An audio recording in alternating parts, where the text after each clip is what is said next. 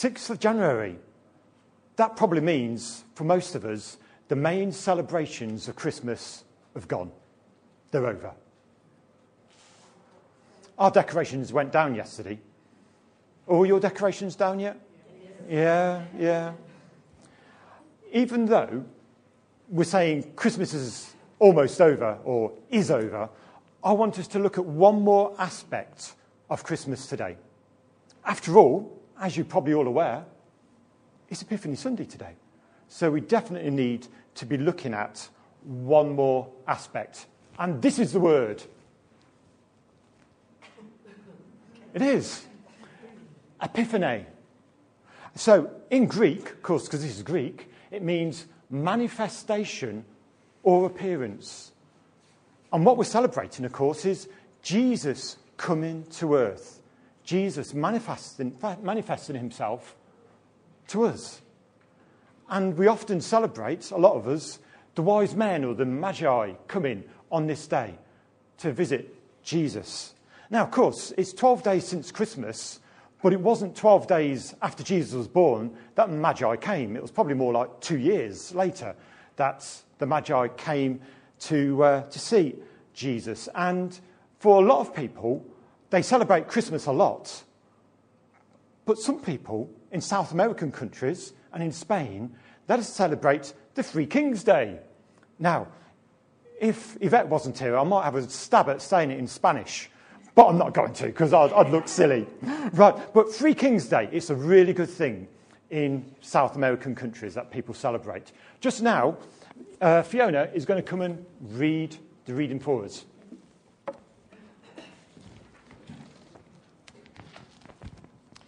It's from Matthew chapter 2, verses 1 to 12 in the New Living Translation.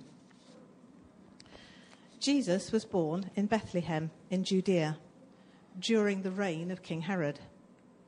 About that time, some wise men or royal astrologers from eastern lands arrived in Jerusalem, asking, "Where is the newborn king of the Jews? We saw his star as it rose, and we've come to worship him." King Herod was deeply disturbed when he heard this, as was everyone in Jerusalem. He called a meeting of the leading priests and teachers of religious law and asked, "Where is the Messiah supposed to be born?" "In Bethlehem in Judea," they said, "for this is what the prophet wrote. And you, O Bethlehem, in the land of Judah, are not least among the ruling cities of Judah, for a ruler will come from you, who will be the shepherd for my people Israel." Then Herod called for a private meeting with the wise men, and he learned from them the time when the star first appeared. Then he told them, "Go to Bethlehem and search carefully for the child. And when you find him, come back and tell me, so that I can go and worship him too." After this interview, the wise men went their way, and the star they had seen in the east guided them to Bethlehem. It went ahead of them and stopped over the place where the child was. When they saw the star, they were filled with joy. They entered the house and saw the child with his mother, Mary, and they bowed down and worshipped him. Then they opened their treasure chests and gave him gifts of gold, frankincense, and myrrh. When it was time to leave, they returned to their own country by another route, for God had warned them in a dream not to return to Herod. Thank you. And so we know about the three wise men or the magi or the astrologers, but we also know that they weren't the first visitors to Jesus, Mary, and Joseph. We've got the shepherds, of course. And the shepherds weren't thought of very highly, were they? They were stinking people, really. They weren't looked on very highly. But they had a really important job to do. They had to wander around and look after their sheep. Because I don't know much about sheep. I used to watch some programs about sheep on television. But they wander around a lot. And so the shepherds would have to carefully sort of make sure they were okay and just bring them back into line with their crook. Or maybe they were a bit unhealthy, so they'd just bring them in and just sort of say, yeah, come on, they were caring for their sheep. Or they might sort of say, Magnus has wandered off, because I'm sure they named them all, and Magnus seems a good name for, it's the name that just come into my mind. It seems like a good name for a sheep. So they just sort of come along and say, come on, Magnus, come on in, and get his leg or get his neck and bring them in. So the shepherds were there, and they'd visited and told everyone, and people were amazed. So even though the Bible doesn't say it, I bet there were quite a few other visitors as well to Jesus and Mary and Joseph.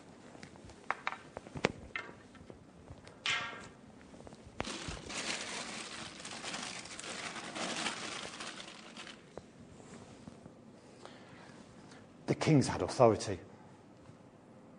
The kings had power. I bet it wasn't an easy journey for them to make. There would have been barriers, obstacles, things in their way that wouldn't have made them easy to get there. Worshipping Christ was the end of their journey. But when they set out, they didn't know that. They just knew that there was a star that they had to follow. I'm following the star. But the thing was, the star was way in the sky, and it rose and it was beautiful.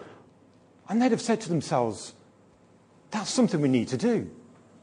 That's something that's really important. Now, about a month ago, I started working on this. I'll take this off. I started working on this talk, and I thought, yeah, that's going to be great for very early in December. But then I realised, of course, that the Three Kings we don't really celebrate until early January. So I just let the talk hibernate on the computer and just carried on pondering a little bit about it, wondering what was going to happen. And then last week, I had to use my self-control, because I was sitting down on the chair. I was over there. And what happened was, Phyllis prayed. And sometimes when people pray at the front, it really gets me going. I don't show it, but I was so excited. I want to jump up and say, yeah, brilliant. Because she used a phrase that maybe no one else noticed, but I did. That was the title of what I was going to say today. And I thought, wow, she wasn't meant to pray. It was going to be Jean. And yet Phyllis prayed, and she used this phrase that made me really excited, even though I didn't show it. Because she said, as we stand on the cusp of a new year, we know that you have exciting things for us. Let us step forward with you and open our spirits and minds to whatever you have for us. On the cusp. I was just so overjoyed about it last week, because I was thinking, that is exactly what I want to talk about next week, today. We want to know that the Magi were on the cusp, but we're going to think about two other people that were on the cusp as well. But what a phrase. So thank you, Phyllis, for using that. It's not a phrase I very often use. And so I was thinking about it, and then when you said it last week, I was overjoyed. It was brilliant. As I was saying a few moments ago, the Magi had several barriers to overcome as they were wandering around. It was a long journey. And the decision they made was hard, because they didn't know where their destination was going to be. It was a long way from Persia to Palestine. It would have taken them weeks and weeks and weeks of travelling. And like I say, they didn't really know where they were going to anyway. I've got 4 different barriers they might have thought about. You might think of some others. Maybe just as they were starting, they knew they were going to go, but there were other things that were important. That perhaps they were saying, well, we've seen this star rise in the east. It's something we should do. But my wife is telling me, my friend is telling me, someone is telling me that I need to stay here. I can't do that. I don't know where we're going. I'm just going to stay here because someone's telling me there's something important that I need to do here. And that made me think, I wonder how many times in my life God has said something, He sent his star for me to find and follow. And yet I say to him, Lord, there's something else important that I need to be doing. I can't follow that. That's a barrier. I'm not going to cross that barrier today. I'm just going to do this other thing. What about travel? It wasn't just the three magi. There was a load of people with them because they're brilliant and strong people, but they needed an entourage with them. Every day, they'd have been setting up camp, taking camp down. Next day, setting up camp, taking camp down. I wonder how many supplies they took with them. I wonder how much water and food and bedding and how many tents they had. Probably dozens and dozens because there was loads of them. They didn't know how far they were going. Any day, they could have turned back and said, no, this is a barrier that's not right. I see the star, but this barrier of travelling, it's getting me down. It's taking too long. I'm just going to go back home. It was easy back home. How about the unknown? They didn't know where they were going. There wasn't a fixed destination when they started. Again, that got me thinking, Lord, how many times do I want step-by-step instructions telling me what to do and how to go when all he says is, hold my hand and come with me? They didn't know where they were going, and yet they followed God and said, yeah, that's not going to be a barrier to me. How about the last one? Herod the despot. Nasty, horrid. What a horrible man he was. And yet, just like Fiona read, he was keen, so he said, to worship the newborn king. If the Magi had believed him, what would have happened to Jesus? That was another barrier, wouldn't it? That he would have sent soldiers to go and kill Jesus straight away. As we know, he did kill a lot of children. But Herod, even though it was a barrier, they said no. God sent a dream and they knew that what they needed to do was to follow God. They were on the cusp, especially when they were going to see Herod, because I was looking up the definition of cusp, and it's in between two states, in between two bits. So they're in one place, they're left behind, but they're on the cusp, but they were just about to get somewhere else. And Herod could have stopped them being on that cusp. They could have just said, no, the child is dead, ha, ha, ha, ha, ha, in his evil way. But what he did was God sorted it out and made sure the Magi got to Jesus and Herod didn't. I think if I was the wise men, I might feel a little bit like that. Just thinking, golly, what's this going on? All these different barriers, all these different hard things that are coming my way. And yet, maybe the wise men, the Magi, thought like that, but they overcome these barriers. And they got to Jesus, and they worshipped him. They brought him their three gifts. Now, it might be that if you've looked at the onwards today, you'll see that there's a page on Nehemiah. And you might think, John, why have you done that? I know you plan things and some things are really obvious, but this isn't obvious at all. What's that about? Why have you put that down today for the issue that we've got? It's really simple. Nehemiah faced similar barriers that had to be overcome. Nehemiah wasn't in Jerusalem when God said, sort out the walls, sort out my name, sort out the law. He was 900 miles away. He was still in Babylon. 4 months it would take for Nehemiah to get from where he was in exile to get to Jerusalem. So it's the same sort of thing. He did know where he was going. But what about the travelling? What about other important things that he might have had? So to me, Nehemiah is very much like the Magi. He was in one place. He was in Babylon. God said, do this. There's something happening in Jerusalem that I'm not glad about. I'm not happy about. Nehemiah could have said, for all these other reasons, Can't do that. I'm not going to do it. It's too hard, too far to go. And yet he said, Lord, I'm going to follow you. I'm going to do what you ask of me. And once Nehemiah had got to Jerusalem, the discouragement didn't end, did it? There was lots of opposition for the rebuilding of the walls. But he sorted it out with quite a few other people as well. He encouraged to do it. And of course, when he'd finished, he didn't just put his feet up and say, oh, thank goodness that's over. That's all I needed to do. God asked me to do that, and that's all I'm going to do. Because he didn't just do that. He did something much more important. And he worshipped God. And he devoted his life to God again.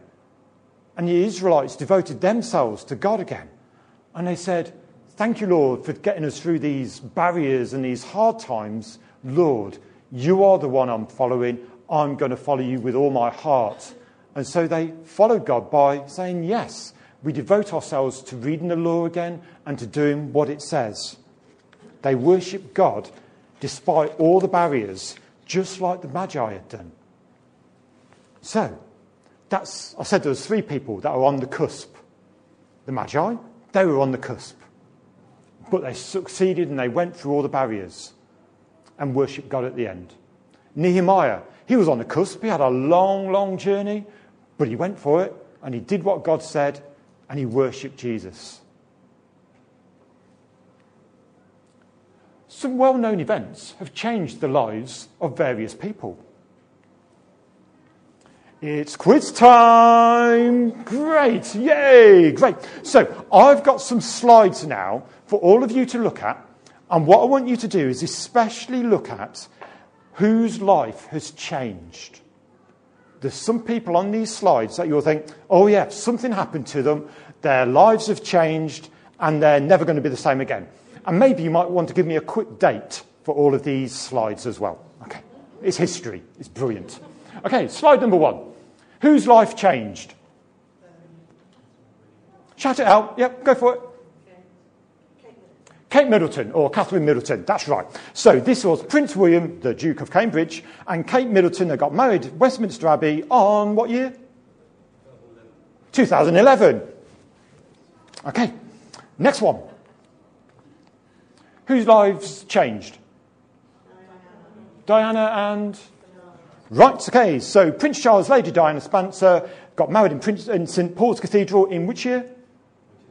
1981. There is 2 gold stars all ready for you later. Alex, well done. No gold stars for anybody else at the moment. What about Camilla? What year was that?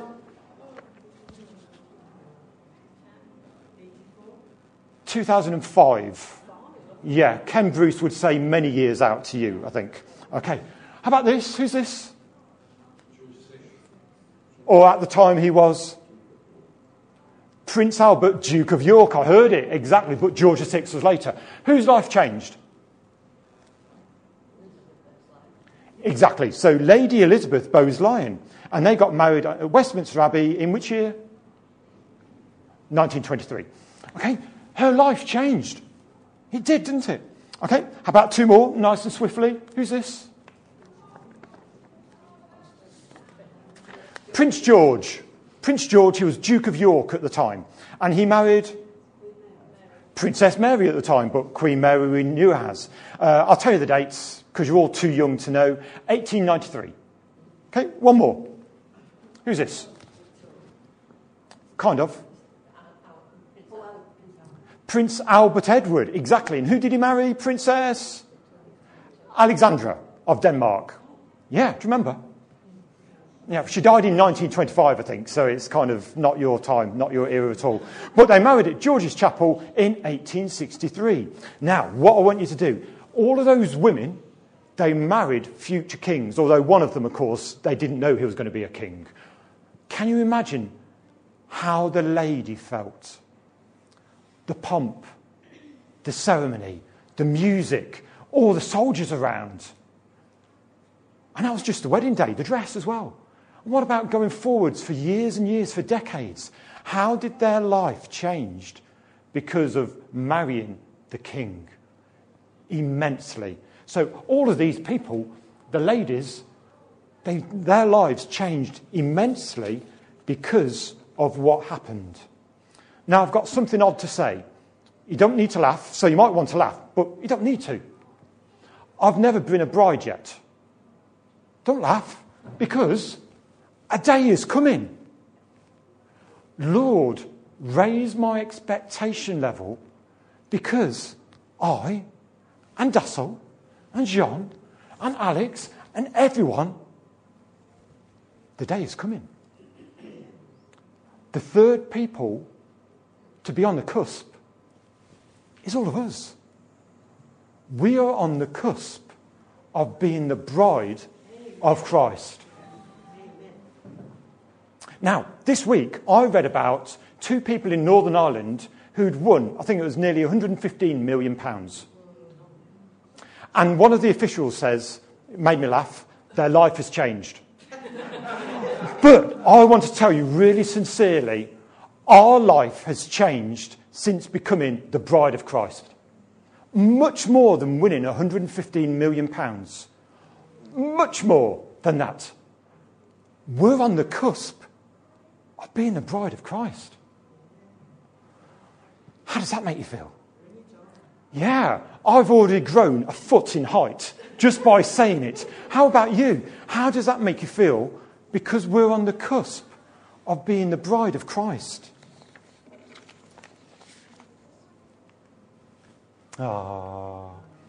Jesus, the church. We're on the cusp of being the bride of Christ. And this is where Chris Cartwright's video comes in really handy. Because he's talking about things that remind us that we have to prepare to be the bride of Christ. We can't just say, yeah, that's it. Bride of Christ, amen, hallelujah, here we are. We are preparing. Now, it shocked me when I married Jill, because apparently she had to prepare on the day to marry me. I think she's beautiful and wonderful and great and lovely, and yet Fiona went round and did a bit of preparation work, apparently. Apparently. But the thing is, how are we preparing to be the bride of Christ? If we see a barrier, like the Magi and the Nehemiah found, are we saying, too hard, can't do it? We're the bride of Christ. I've got a verse that I'm going to read in a few minutes. I only thought about it this morning as we were practicing in the music group. And it really, if I was not wearing socks, I would have had socks knocked off me anyway. But it was so exciting. But I'll come to that in a few minutes. So here's Chris Cartwright. And he was reading Galatians 5:25, which says, since we live by the Spirit, let's keep in step by the Spirit. And he was saying there's 3 things, all began with an R. And he says we need to be renewed, which is really opening ourselves up to God and saying, Jesus, you're my saviour. I want to follow you. Whatever the consequences, my heart is open. I'm going to follow you. We need to recommit ourselves, he was saying. Lord, whatever your plans and purposes are for me and for my family, I'm saying today, I'm going to go for it. I'm not just going to be passive and let it happen maybe or not let it happen. Lord, you've told me things. I'm going to follow you. It's important. I'm going to go for that. And then he said realignment. And that's when we're just in our normal day life just saying, this isn't right. I'm the bride of Christ. I'm giving far too much time for X, Y, and Z when I should be doing A, B, and C. I'm realigning myself because I'm on the cusp of being the bride of Christ. And some of you might have heard of Ian Cole, who's the founder and director of the World Prayer Centre in Birmingham. And he gave 3 R words in his New Year message as well. He said we should be renewing, restoring and rebuilding at the start of 2019. So they're all action words. Here's another action word. Stoichio. And of course, this is the word that is talking about being in step. To be in rows, to walk by rule, to walk in line, in strict accordance to a particular pace or stride. If the Holy Spirit animates us to let us exhibit that control of the Spirit in our life, and figuratively, to conform to virtue and piety. probably most of you know that I'm really interested in military things. So I've been to sort of Troop Another Colour and other military things quite a few times, all marching along. Now, I'm not going to get John to come and join me. It would be an idea. But if we were going to march along, what would happen? Do you think we'd stay in touch with each other pretty well? Maybe all right. Maybe if we had Keith to join us, we're not going to let it happen. It's just rhetorical. If Keith was going to come along, and now it's John, me and Keith all marching along, he would get us into shape because he's got the knowledge and everything about marching and everything. But would we be really good at it? If we just did it like straight away? Oh, okay. What about, okay, I'm just building it up. Can you see? What about if we got Jeff to come and join us? Or Paul, or Andre, or anyone else? What would it be? It's a big no. It'd be a disaster, darling, wouldn't it? It wouldn't be any good at all. Because we'd try and be in step, but we wouldn't. And yet, Chris, speaking from Galatians, says, keep in step with the Spirit. Hours, days and days, they're practicing. They're skillful because they've practiced. This is the Amplified Bible. Here's that word again, stoichio. If we claim to live by the Holy Spirit, we must also walk by the Spirit with personal integrity, godly character and moral courage, our conduct empowered by the Holy Spirit. We're not going to be like that unless we decide, yes, Lord, I want to keep in step with you. I want to practice through even obstacles that come my way this year. I'm going to practice keeping in step with you. I'm going to open my heart to what you're saying. I don't want to give up when things are hard. I know you're walking with me. I'm not on my own. You're helping me keeping in step because I'm trusting in you and listening to what you're saying. And that reminds me again of this quote that I've mentioned a few times now from John Wimber. It's all about keeping in step with the Spirit. It seems the more I think about not sinning, the more I sin.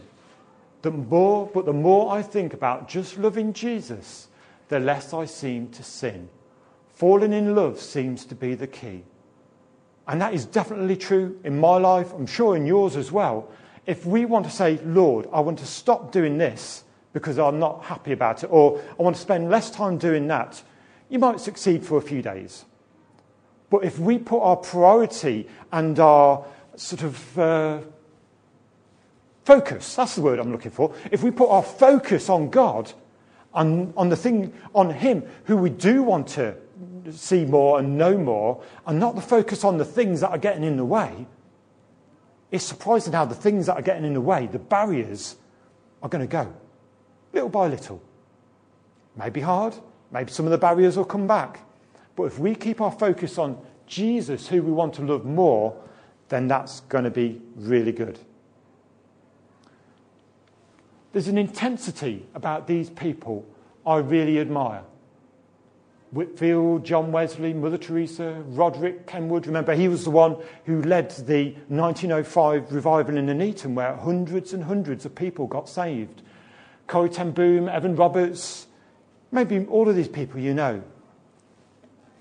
When you read about them, they have an intensity about them, don't they? They're saying, yes, I want to love Jesus more than anything. John Wesley had quite a few siblings, didn't he? And one of them was Charles Wesley. And he wrote more than 6,000 hymns. And on his deathbed, he dictated his last hymn to his wife. Here's one of the stanzas. In age and feebleness extreme, who shall a helpless worm redeem? Jesus, my only hope thou art, strength of my failing flesh and heart. Oh, could I catch a smile from thee and drop into eternity? And that's a real challenge to me. Jesus, my only hope. I know sometimes I have other things in my life that take me away from loving Jesus more. Maybe you do too. But I want to be like Charles Wesley and some of these other people, and maybe people you know, have this intensity to want to know God more. No to self-reliance, self-importance and self-absorption. Yes to God fully being the priority in my life and my abandonment and your abandonment to him. Will we be great examples to others in the future? In 100 or 200 years' time, when people are reading Christian biographies from people who lived hundreds of years ago, are our lives going to be up amongst all of these, saying, yes, they were intensive, they were wanting to know God, they were wanting to follow God with all their hearts? We're starting a new chapter at NCF, aren't we? It's a brilliant thing. We're on the cusp. But it doesn't matter about Paul and I and Nick sort of leading. It wouldn't matter because we're on the cusp anyway. The whole church in the world is on the cusp of being the bride. We are the bride. We just need to live like it. But Paul has been very gracious to me because I've come up with lots of ideas over the last 3 years since I've had a bit of an input in the life of the church. And he's been gracious because I've brought ideas to Paul and often he said, yeah, go for it. He could have said, no, I don't think that's right. So Paul, thank you. You've been a real blessing to us as a church, and I know you're going to carry on being a real blessing to us as a church. Nothing is going to change with that. It's just a slightly different role. But Paul, you're a blessing to us, so thank you very much. Thank you for being gracious and loving and kind to us all. We appreciate that. Things might change. The pastor wants us to smile in church. You know how I hate to try new things. And that might be some of the things we know we're going to things are going to change over the next few months and years. And God is gracious to us because some of the things that we'll do, it might be, hard. But as we together keep in step with the Spirit of God, listening to God together, whether it's God is saying, let's do a bit more smiling, or let's do this, or let's do that. So, as we keep in step with the Spirit of God together, so our hearts are going to be changed, and people out there, their lives are going to be changed as well.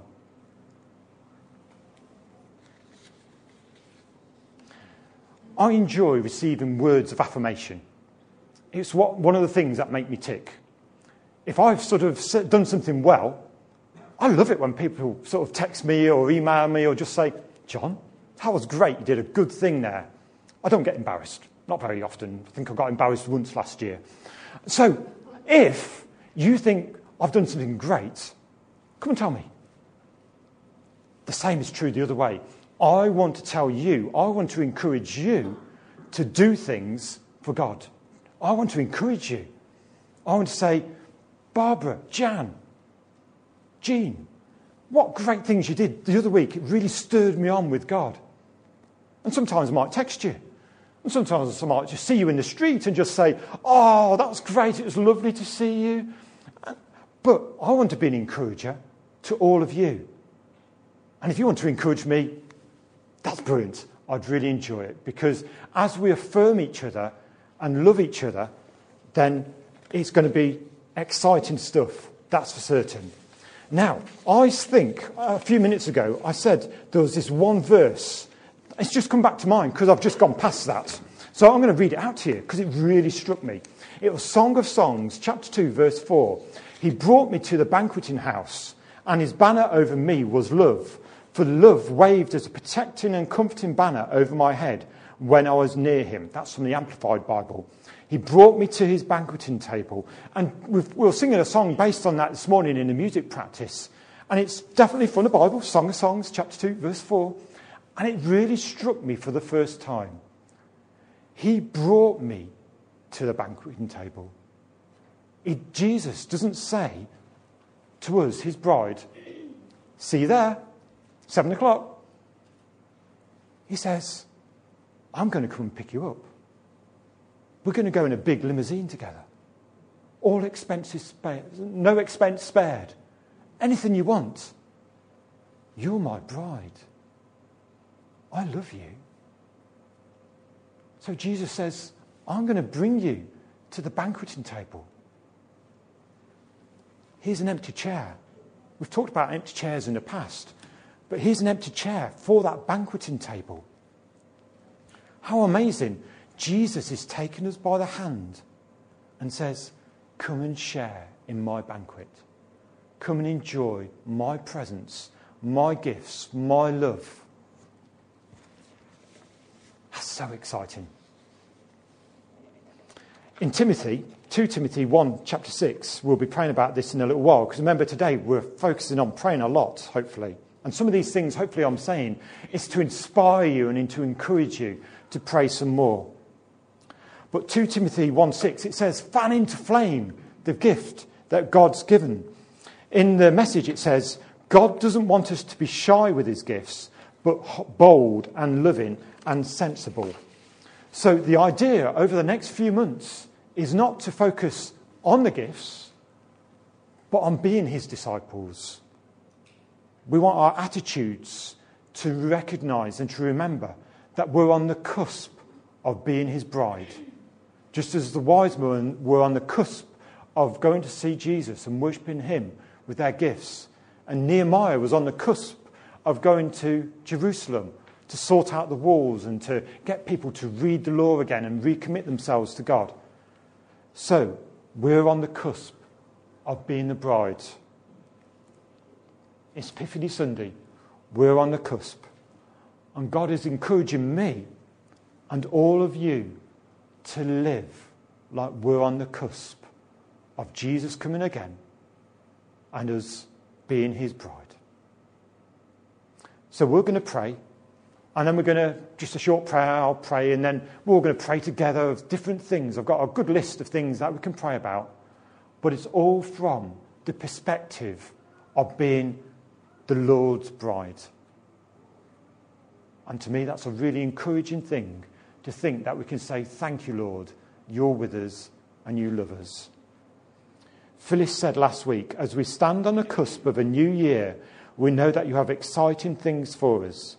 Let us step forward with you and open our spirits and minds to whatever you have for us. So, Lord, in this new year, this new day, we say we want to walk in step with you. We are definitely choosing to walk in step with you, Lord. Thank you, Lord, that we are your bride. Thank you, Lord, that you're taking us to the banqueting hall. You love us so much. Lord, in our lives, we receive that love. And thank you that we want to love you in return. Again, we make a definite, certain choice to say our eyes are open to you, our hearts are open to you. Be glorified in our lives individually, Lord, and collectively as a group of people worshipping and living together. Lord, we ask all these things in your name. Amen.